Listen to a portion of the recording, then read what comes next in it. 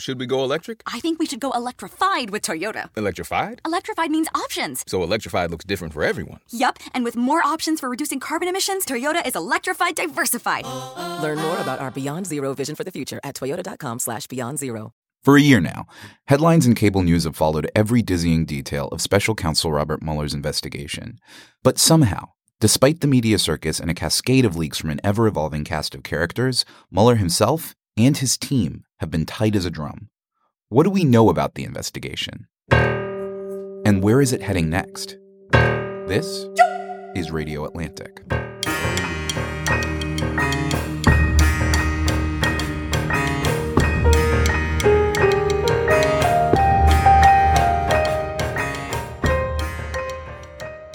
Hi, I'm Matt Thompson, executive editor of The Atlantic, and I am delighted to say that my co-host, Alex Wagner, my esteemed co-host, Alex Wagner, is here with me in studio in D.C. What a joy it is. It is a joy to have you here, Alex. Not only to be back on the Radio Atlantic airwaves, but to be in the same space as you, Matt Thompson. I am thrilled, delighted. It feels right.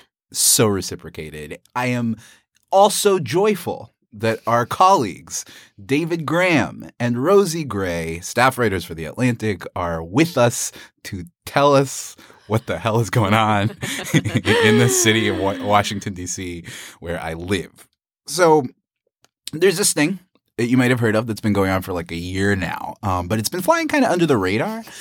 So I want to just tell you about it. It's this guy, Robert Mueller, who used to head this law enforcement agency, the FBI. He's been quietly, in an under-the-radar sort of fashion, investigating Russia's interference in America's 2016 election, the question of whether anyone in Donald Trump's campaign played any role in that interference. Really? And whether the president, in firing the guy who started off asking these questions, may have obstructed justice. That sounds crazy, Matt. Right?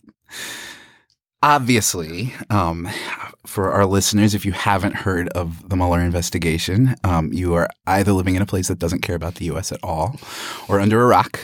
And if you're living under a rock, I'm very jealous of your rock. Send me the address of your rock because I will come. Is there room for 3 under that rock? I am good in an end time scenario. I've read a lot of post-apocalyptic fiction. Just send me the address. But for all of those who, like me, have been feeling honor-bound as a citizen to stay up to date with this investigation, I wanted to ask the three of you, each of whom has been spending plenty of time reading up on the latest of the latest. Living through the latest. Living through the latest of the latest. What the hell this thing is. What's going on? What is this? What is this thing? So the Mueller investigation is unusual to pay attention to. It's this thing where there are a lot of leaks from a lot of different directions. There have been indictments of various players. So we have some sense of what the investigation encompasses, of who's getting asked before grand juries, of where Mueller and his team are looking. But one thing that I have really struggled to understand, and Alex, I want to point this question to you first. Please, point away. Is what actually is the size of the iceberg underneath the surface of the investigation that we see? What is the size and shape of the investigation that we don't know of yet? Do we roughly know sort of where all this thing is going? I think there are assumptions, there are inferences. I think that the iceberg is pretty large underneath the surface of the water just by virtue of some of the evidence we've gotten thus far. Like, we're all talking about Michael Cohen and payments that were made to Michael Cohen from various entities. And the name Victor Vekselberg is sort of now, is it a popular name? I don't know, but we are more aware of the name of this particular Russian oligarch because Victor Vekselberg may have, through a U.S. subsidiary, paid Michael Cohen $400,000 or $500,000 in payment for what we're not quite sure. But at any rate, we're talking about Victor Vekselberg. Victor Vekselberg was already a person of interest to Robert Mueller, who had had basically imaged Vekselberg's electronic equipment when he landed in the U.S. a few months ago. Whenever we get a new piece of information, in the Southern District probe, for example, it always feels like Robert Mueller has been there. Like the scent of Mueller is lingering in the room when we all walk in, which gives you the sense that his investigation is wide-ranging in scope and meticulous in detail, right? That he is a few steps ahead of the game. Given how many people we're talking about, how many people there are 2 new subpoenas that were issued today, the tentacles feel extraordinarily long and no detail appears too insignificant. I mean, the fact that we are now once again talking about new subpoenas are being issued to get at perhaps whether Roger Stone did meet with Julian Assange and whether he knew, relitigating this famous Roger Stone tweet of 2016, that we're still doing that at this point, to me, says this is an exhaustive investigation. Was that 2016? That was 2016. How many years ago? David Graham, you write 12 stories a day about the goings-on in Washington.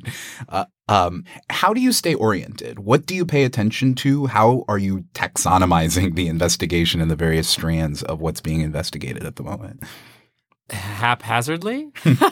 There are so many different strains, and I think it's really tough to keep track of them, and I think it's easy to lose sight of certain things.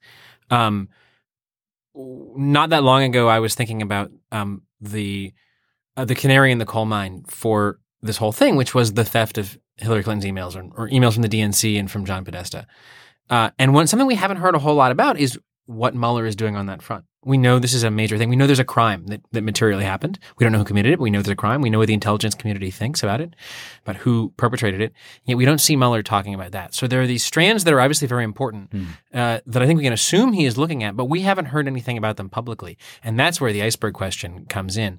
There seem to be things that he's talking about that we just have no idea. Yeah. One of the dimensions of this story, or at least our understanding of the investigation, is that there are leaks. There are official developments in the investigation that are widely known about. There are requests from Congress to Mueller and his team, to the Department of Justice. Rosie, what is your sense of where information is coming from about the investigation and where it is not? Well, it doesn't really seem like Mueller's team itself leaks. For example, the list of questions that Mueller wants to ask Trump was leaked to the New York Times by someone who had received it from Trump's legal team, right? So that's not really the way that it appears. Occasionally there are developments in the investigation that are public, like Mueller will indict someone or, As far as where information is coming from, I mean, this is one of the leakiest periods in Washington, I think, probably ever. And so from a lot of different places, there's a lot of leaks from the Hill, from the White House itself, and not just on this topic. Why is Trump's team so leaky? Well, I think that there's probably like a whole nother podcast that we could do on that subject. I think there's a strategic reason in some of these cases for these leaks. Some of them leak out because of who knows what. But in other cases, it's an attempt to get ahead of the story or to signal to allies or to rally supporters about things that Mueller is looking into, or in some cases, possibly to message to Trump. We know that the White House staffers use the media as a method of getting the president's attention. And so if you put things out that way, that's one way to get the president's attention and to telegraph seriousness where he doesn't always seem to be taking this all that seriously. Well, also, I mean, let's keep in mind, this is the person that hosted The Apprentice, right? He loves designating winners and losers. There's like a constant battle royale inside this White House, and they're under an enormous amount of pressure given the fact that there are 2 dueling investigations, right? Like, as bad as it may seem on the outside, it's like a lot worse on the inside. So there's a huge amount of stress. There's a desire to sort of curry favor or settle scores, and one of the ways you do that is by leaking. That happened last week when we got a leak on a comment that a sort of like mid-level White House staffer made about John McCain. That is evidence of an unhappy tribe inside the confines of 1600 Pennsylvania Avenue. I also think that leaks beget leaks. Like if there's a culture of leaking, it encourages other people to leak because if he's leaking, why don't I? There's another dimension of this, not the leaks, but the questions that are being asked of Mueller's team, the information that's being asked of Mueller and his team in the Justice Department by Congress, most notably, most controversially, the House Intelligence Committee, led by Republican Devin Nunes. What is the House Intelligence Committee doing, and how is it affecting the way this investigation is playing out in practice and in the press? Well, they investigated this question of To a certain whether or not, Russian interference into. I feel like you're speaking Washingtonese at me right now. What? I'm being very careful. Yes. And basically they came out with, they concluded their investigation, with a report exonerating the Trump team of having done any funny business. But from the behavior of Nunes, that's raised a lot of questions about the House Intelligence Committee's sort of commitment to really finding the real killer on this, so to speak. But I thought that they finished their investigation and that they exonerated the president and that was done and the hands are wiped out. So what is all It's of it? clear. I mean, the president has openly referred to some members of the conservative wing of the Republican caucus as his soldiers, his warriors, right? And while the House committee may have exonerated Team Trump, they are, as you point out, not content to let that be the final word. And you're seeing action even this week with Freedom Caucus members making an effort to undermine the Mueller investigation directly by saying, you know what? This investigation is not transparent enough. We have questions. We think there are parties that we think the Department of Justice is awash in partisan nefarious behavior. We want answers. We want unredacted information. They're asking for all of this stuff from the Department of Justice that Jeff Sessions probably doesn't want to give over, that could seriously compromise the work of the special investigator. And they're asking Trump to be the one to demand it. And it has put this, it is sort of like really outlined the battle lines, if you will. Like there's the cavalry, which is, House Republicans to a large extent, and the general, which is Donald Trump. And you're seeing the two sort of wings work in tandem with one another. And they all have their sights set on Mueller and the law enforcement agencies. How does Nunes, to the best of our ability to know this, how does Nunes perceive his role and the role of his committee?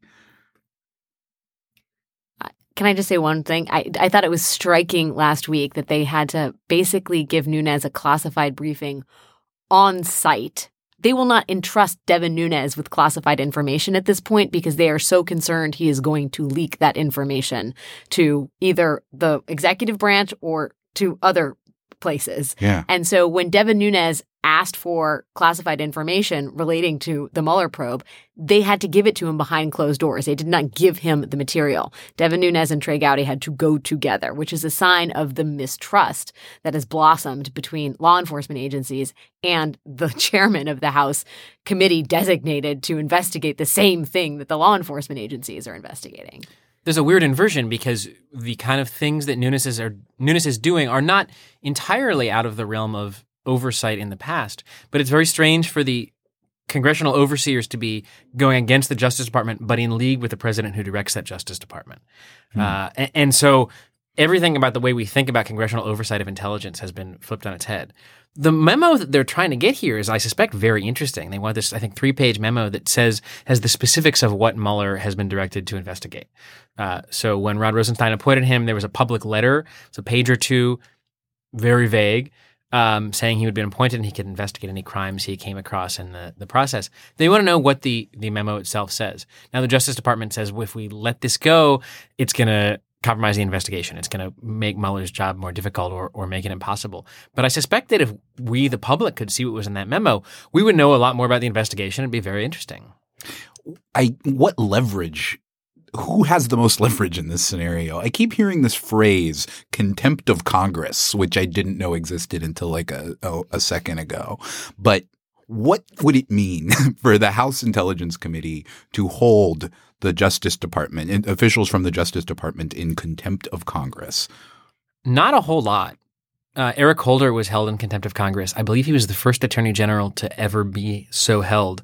And it was a major moment for norm breaking But breaking of norms is so boring in 2018. Like no one even just cares. broke 3 norms, right? Yeah, that's like every day. But Yeah. don't you think, though, that the difference is that Eric Holder and Barack Obama had a different relationship than Jeff Sessions and Donald Trump at this particular moment? I mean, part of this, when Jeff Sessions is squeezed, he doesn't necessarily by Congress, unlike Eric Holder. There is already a rift between President Trump and his attorney general. And in many ways, people think that this White House is just looking for an excuse to further marginalize or even get the resignation of the attorney general. I don't know. I mean, that's I don't know speculation. either. I just think Sure. it's a rockier landscape than even the last time an attorney general was Yeah, I think that's right. There are Congress. potential second order implications, but as a first order, I don't know that it makes a lot of difference. The second order is very interesting. And the question of what it would take for Trump to actually fire Jeff Sessions is one that I am very intrigued by. He has talked about wanting to get rid of him. He has threatened him. He has refused a resignation. He has not fired him.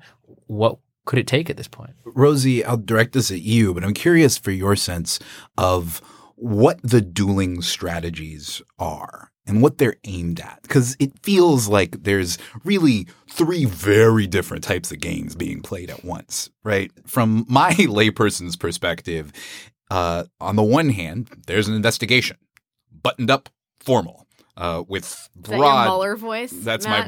my Mueller voice. That's your Mueller voice. Broad authorities to subpoena You people. lowered your bass voice even lower. And grand jury stuff. There's the House Intelligence Committee investigation and oversight function, which is leaky and political and deeply politicized and in tension with the intelligence community. And then there's the Trump legal team, or I should say legal teams, private and public, each of which is playing in part to Trump, the president himself, and using the obscure arcana of presidential legal jurisprudence, executive client privilege, and all that stuff, and is also has all these various things to lean on, like the pardon power that plays a mysterious aspect in their work. There's also, I should say, a fourth thing going on in the press that involves figures like the lawyer of porn star Stormy Daniels, Michael Avenatti, who represents the latest media celebrity to grace the cable news airwaves. The dueling strategies, there are like 12 different ways of reading what's happening in this investigation and 12 different strategies afoot. How do they intersect? Which is most effective? Who is running the pieces on the chessboard?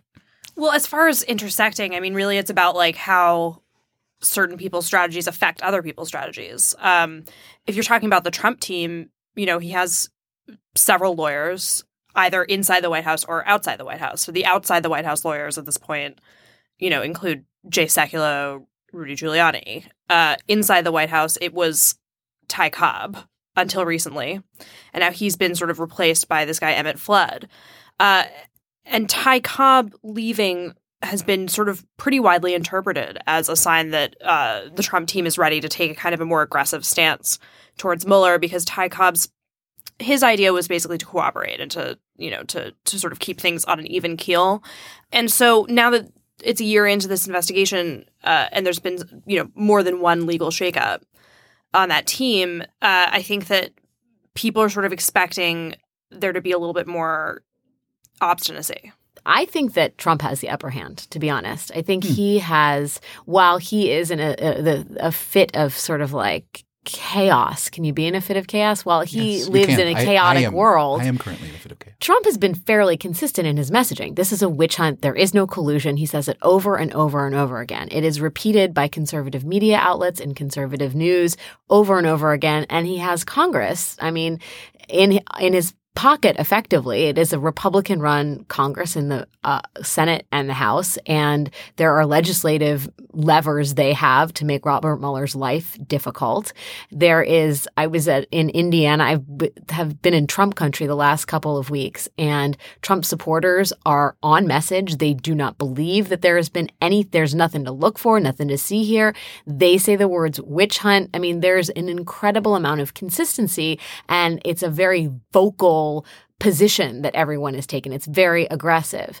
On the flip side, the people who want to see this Mueller investigation come to fruition, that he should be given time and darkness, if you will, or at least the shroud of sort of institutional protection to do his work. I mean, a year isn't that long, and they are already calling for, in terms of special counsel investigations, and they are calling for revelations, redactions, firings in some cases.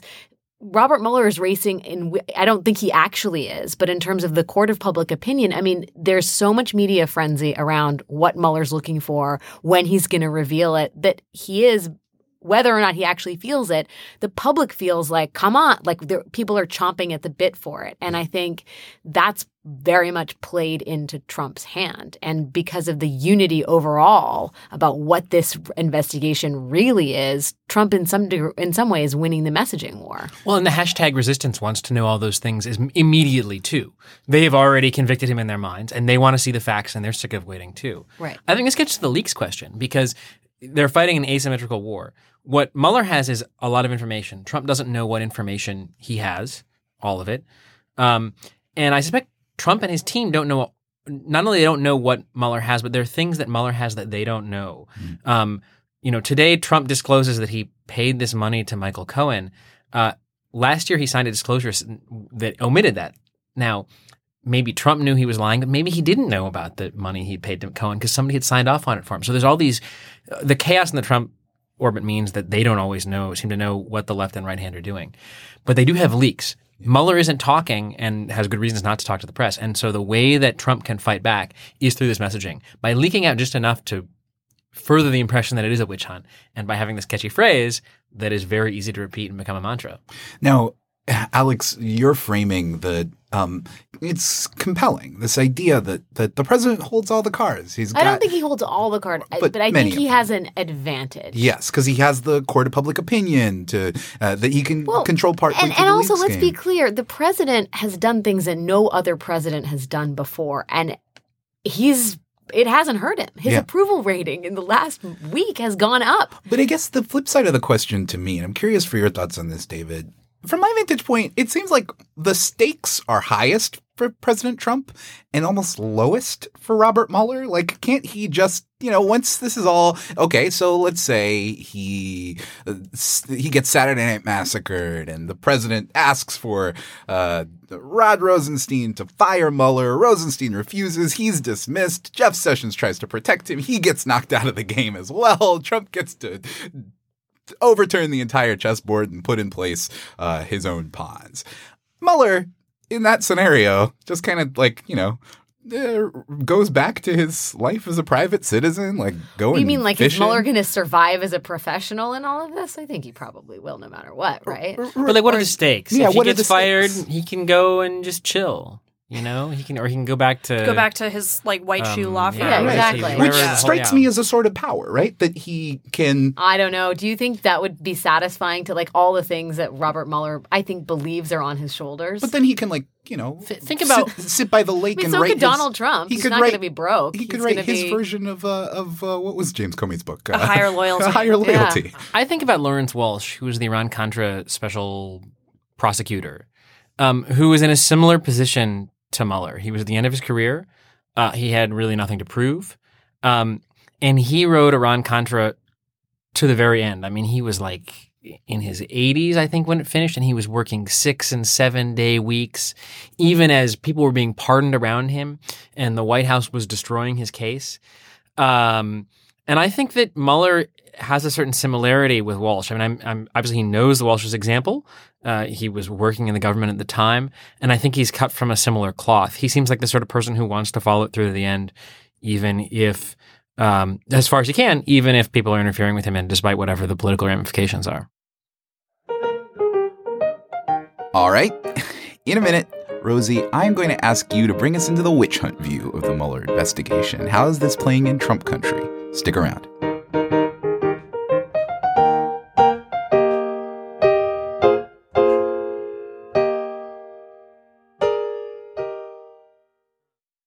So, should we go electric? I think we should go electrified with Toyota. Electrified? Electrified means options. Yes, we could go all electric with the Toyota BZ4X, but then there are hybrids like Grand Highlander, or we could do something in between like a RAV4 plug-in hybrid. So, Toyota is electrified diversified? Yup, and with more options for reducing carbon emissions, the closer we all get to Toyota's Beyond Zero vision for the future. Exactly how much coffee have you had this morning?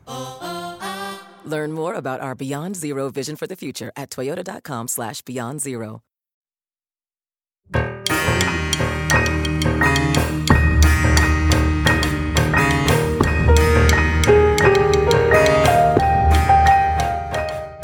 I've been asking about the view of this investigation as a layperson, but Rosie, give me a sense of what this investigation is like to someone who believes it is a witch hunt. Well, it's really important, I think, to pay attention to what right-wing media is saying about this investigation and how it's covered on the right at places like Fox News, because there's been a total push to discredit the investigation, to discredit the people running it, to discredit top officials at the Justice Department, and sort of like undermine the entire basis of it, right? And so if you're somebody who, for example, watches Fox News, reads websites like Breitbart, as a primary source of news, that is the line that you're getting, right? And so it's become sort of a closed feedback loop. With really, really heated rhetoric about the deep state trying to get President Trump, about a sort of basically a wide-ranging conspiracy against him.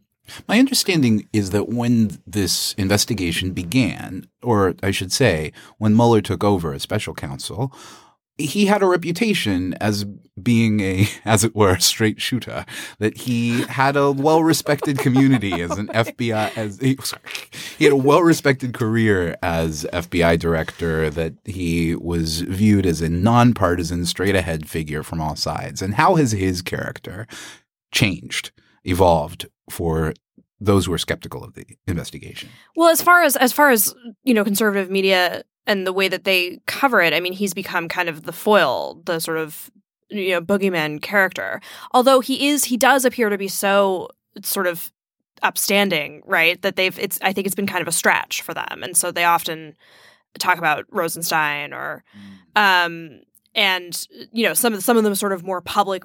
But Rosenstein had the same reputation? Well, right. But I guess what I mean by that is that Mueller is so sort of mysterious in a way and inscrutable that it's hard to find. I think it's been hard for them to find too many angles, whereas, Rosenstein speaks publicly and Jeff Sessions speaks publicly, right? And so I think that they are sort of easier punching bags in a way.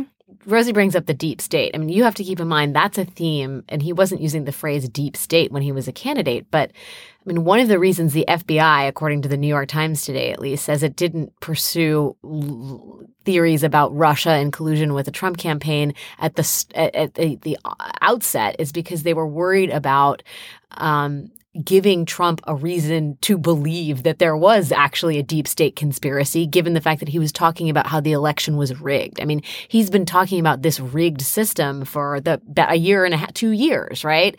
And the Mueller investigation has dovetailed very nicely with his ideas about nefarious institutional conspiracies to take down the outsider. So, and that's coupled with a president who can do things that no other president has been able to do, right? I mean, fact, in many ways, this president is impervious to it. We talk about the Mueller investigation. The president is calling it a Democrat-run witch hunt. All of the people running this investigation are Republicans.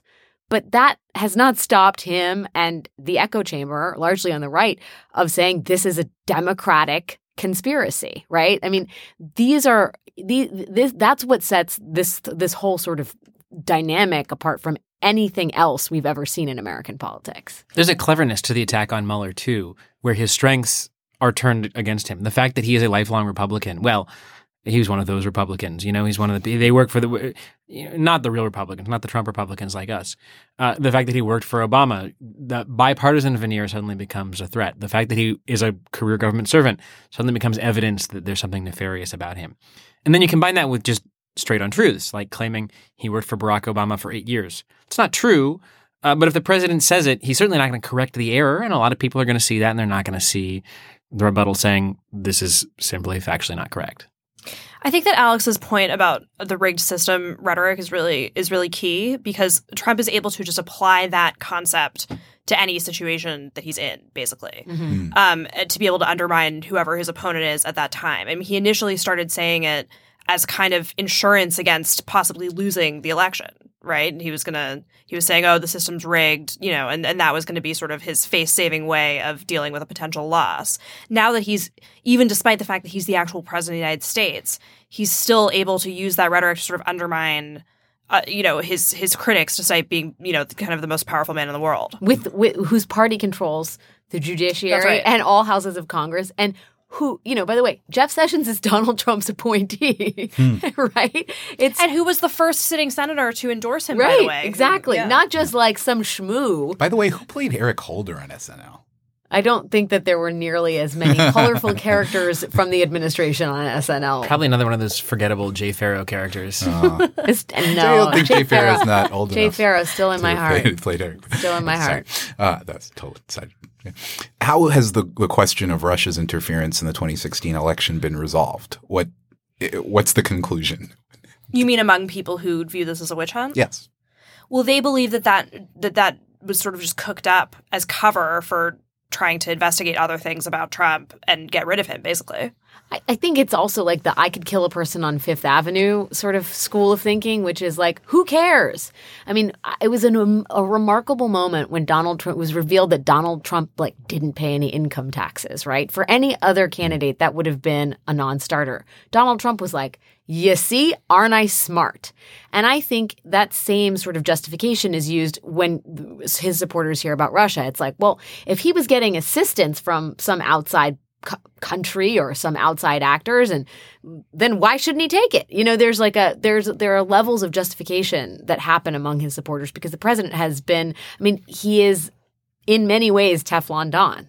He is like these criticisms, these scandals, these potential illegalities just don't stick to him, because part of his very being is just shrugging it all off and saying it doesn't matter. And if it did matter, then I'm smart for having weaponized illegalities in my favor. Another aspect of that is that he's undermined faith in the media so much that his supporters don't even believe a lot of the stuff that they read about him. You also grab onto things in Mueller's. For example, when Mueller indicted the Internet Research Agency and a bunch of people who worked there, his indictment stated that early on, Russian internet trolling was designed in part to just simply destabilize the election. And they organized pro-Clinton rallies. So you saw a lot of people saying, oh, look, see, they weren't helping Trump. They were helping Clinton. In fact, that's who it was designed to help. Or they were helping both. It wasn't really an effort to help Trump, despite the fact that the indictment in some argues fairly unambiguously that it was the process over time evolved to be a sweeping and largely pro-Trump effort. How is the newest, splashiest, tabloidiest part of this whole saga playing in Trump country, Alex? How has the Avenatti Palooza, the sudden press tour? Well, I think as a creature of media, Avenatti is like a perfect rejoinder to Trump, right? He lives on cable news. He's a Twitter machine. He hashtags his way. He does document dumps on Twitter and hashtags his way into the American consciousness. What is the hashtag? Basta. Yeah. And he literally it's the DGAF school of lawyering, right? And that means don't give a fuck. And, this is what a time to be alive is what I think when we're all doing this. But at the same time, that's, I think by a lot of outside assessment is the Southern District investigation into Michael Cohen and his records. That Michael Avenatti is a part of actually poses more of an existential threat to this presidency than maybe the Mueller investigation. I think it's a little premature to say that since Mueller hasn't come out with any conclusions, but we are already seeing, there are real costs to some of these documents that have been made public. I mean, we have the general counsel of Novartis resigned today. AT&T executives have issued apologies. There have been firings. I mean, and that cuts to the core of the swamp, which was like a campaign promise that I do think Trump supporters actually care about, right? The idea that this pay-for-play system exists, that the rich companies get over on the American public, and like that's direct evidence potentially of the swamp being incredibly alive and well and involving key players in Trump's orbit. But look, they overruled the AT&T merger. Cohen couldn't get anything for it. Right. And you see Trump saying, look, they didn't get what they wanted. It's just proof, once again, that I am impervious to these things. Yeah. It's the clever switch on all of it. But the administration and officials from the campaign have at this point said out and out that they did make payments through Michael Cohen's LLC, Essential Consultants, very auspiciously named, LLC, that they did actually make payments to the adult film actor Stormy Daniels, a.k.a. Stephanie Clifford. So if that's now a confessed truth, I mean, if everybody agrees, that a rather sizable sum has been paid to this woman who alleges that she had an affair with the president, how is that being received within among the president's most fervent supporters?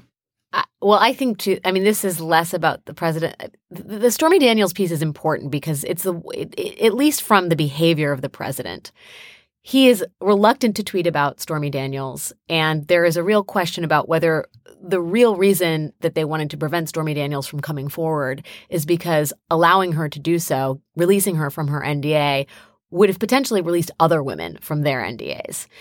Stormy Daniels, I think, represents more than just one porn star who slept with the president.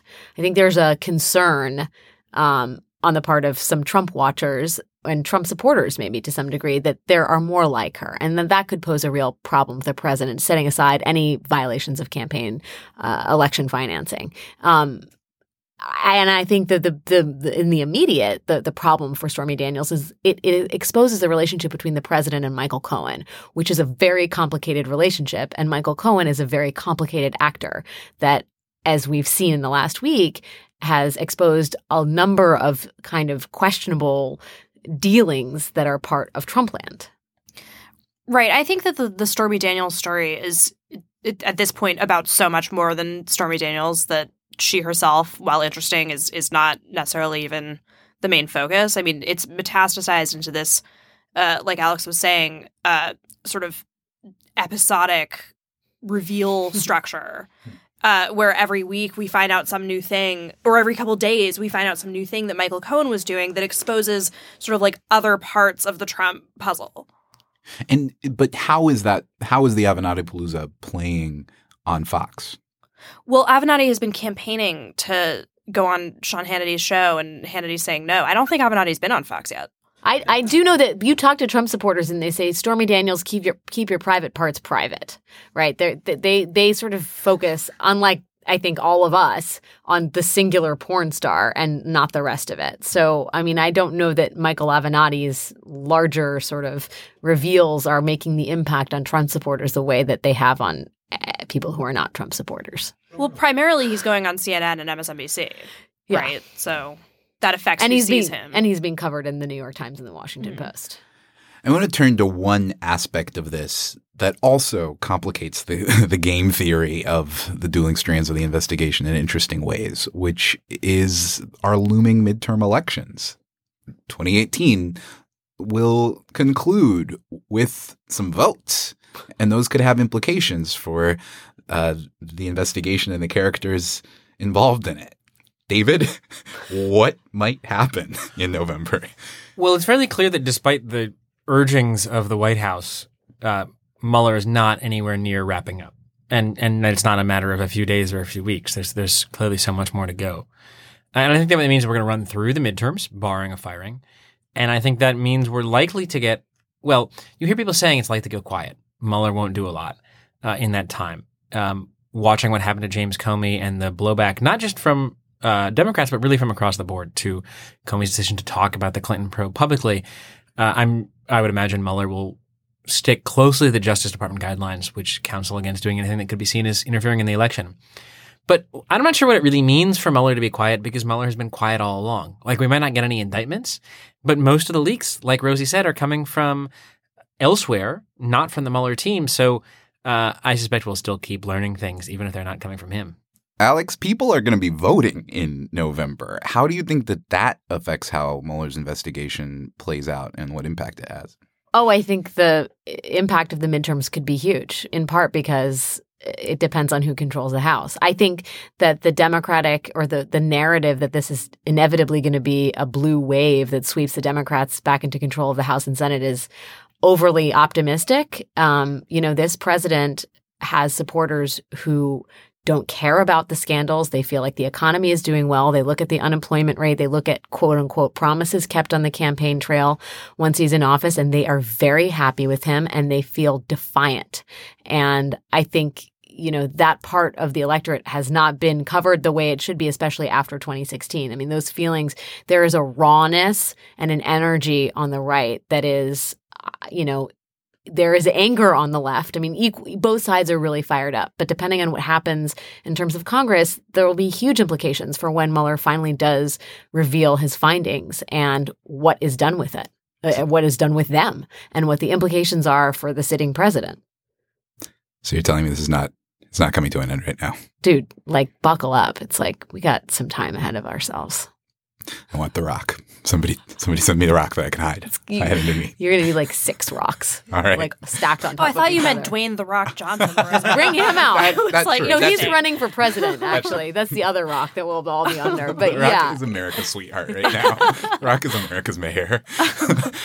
Speaking of Dwayne "The Rock" Johnson, let's turn to keepers. I ask our listeners and our guests every week what we have heard, read, listened to, watched, experienced recently that we do not want to forget. First, let's play a keeper from our listener Gina in Pittsburgh.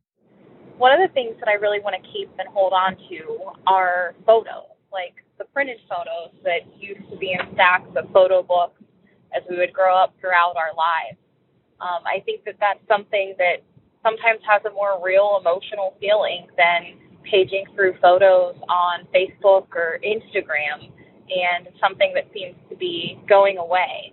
I recently went to my childhood home and found stacks of them and was so happy to have hours to sit and look through these photos. So I just really think it's something worth holding on to that hopefully doesn't go away over the years. Thank you very much for that, Gina. I, incidentally, have started making a practice of keeping all of the photos that are most dear to me on my phone. I shouldn't say that because the Russians are going to go get them. Wait, that's your I'm an archivist move? No, to it's keep just, them on your it's phone? just that having them just to myself, keeping them just to myself, I find has. Wait, why is it just to yourself? It's on your phone. Well, it's not on Instagram or anything like that. Oh. I'm not posting my photos. Oh, okay. They are merely mine. Oh, okay. And one day I'm going to print them out. It's going to be wonderful. I don't want to keep them. Rosie Gray, what do you want to keep? I want to keep the beautiful memories that I'm sure are going to be made this weekend at the royal wedding.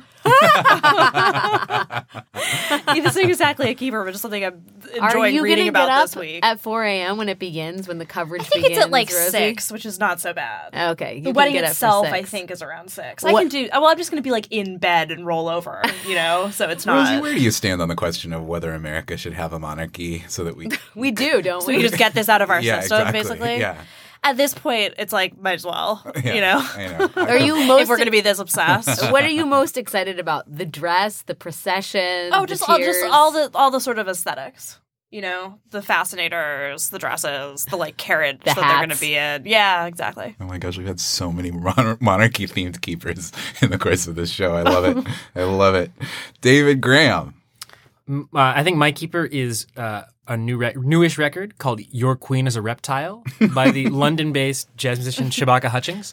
Sort of a reproach to monarchy. So I think it's timely. Wonderful. And listeners, I must tell you, if you have not heard David Graham's immaculate taste in music, do go out and download this quote unquote record instantly, because I'm sure it's on fantastic. Bandcamp. All right.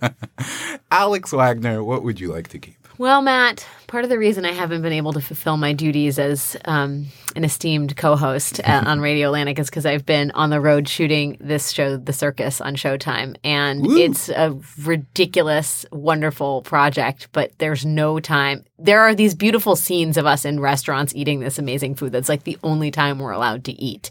And I have basically subsisted on nature's perfect food, which is the hard-boiled egg. You can get it anywhere. You can get it in a gas station. You can get it at the Ritz. You can get it I don't think you can get it in a vending machine yet, but I'd like to invent one.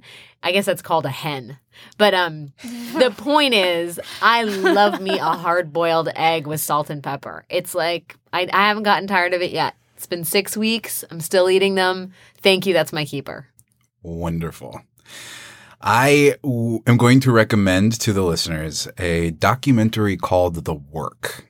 It's in some ways it's a really hard to watch documentary, but I think one that's pretty topical in an interesting ways. The Work is about a unique group therapy program that happens at Folsom State Prison every year, I think. For 4 days, inmates who are currently incarcerated at Folsom State Prison spend time in group therapy with men from the outside. And the documentary makers got access to go into – they'd spent years trying to get the access to go and tape what happened in this group therapy session. And it gets real very quickly. Kind of like what happens here in the studio with us. Yes. This is our almost work. got this real. It almost got this real. No, but it is, among other things – the documentary is very much about masculinity and what it demands and how it constrains. And the men are very upfront about that. And these are they're pretty hard men. These are they're tough. They're in Folsom State Prison. Yeah, they're in Folsom State Prison. And the men from the outside I'm not going to mess with either. There's this one moment in the documentary that happens fairly early on where one of the guys from the outside who's come in kind of cocky and it admittedly says that he's kind of judging the whole proceedings and, does not know if he's bought into this whole group therapy thing. There's this one moment where he has a confrontation with another prisoner in the therapy circle, and the camera lingers on his face for like a full minute as he just stares with like pure raw aggression at this guy. His face reddens and you see just like the color red take over his entire face. He starts to clench his jaw tighter and tighter and you see tears start to stream from his eyes. And he says, "In my mind, I think I'm a fucking prince." It's one of the most just startling things to be captured on tape that I can recall seeing in recent years. So I recommend it to everyone, particularly if you're trying to grapple with masculinity suddenly in the news. If you're like listening to Jordan B. Peterson, watch some Work. Oh, Lord. Okay. Wait, did I just go there? Did I just take it there? Do we need to edit that out? No, God. Right. I got into a fight with Jordan Peterson on Bill Maher last week. Alex, Matt, Rosie, David. Thank you so much. This has been a delightful conversation, and I feel like I now can go crawl under a rock. Just a handful of pebbles for now, buddy. Just a handful of pebbles. No, you all have enlightened me, and I hope our listeners and I look forward, Alex, to our next conversation and to the next time I can get the two of you into studio with me. Thanks to all for listening. That'll do it for this week's Radio Atlantic. This episode was produced and edited by Kevin Townsend with production support from Kim Lau. Catherine Wells is the executive producer of Atlantic Podcasts. Our theme music is the Battle Hymn of the Republic, as interpreted by the incandescent John Batiste. You can listen to the theme in full anytime on Spotify. Leave us a voicemail with your contact info and your keeper at 202-266-7600. Check us out at facebook.com/Radio Atlantic and theatlantic.com/radio. Catch the show notes in the episode description. And if you like what you're hearing, rate and review us in Apple Podcasts and subscribe in your preferred podcast app. But most importantly, thank you for listening. May you have a rock of your own. not as a retreat from the world's chaos, but as a respite to remember the astonishing degree of order and design in the world, and to, as much as possible, instill that order in your own life. We'll see you next week.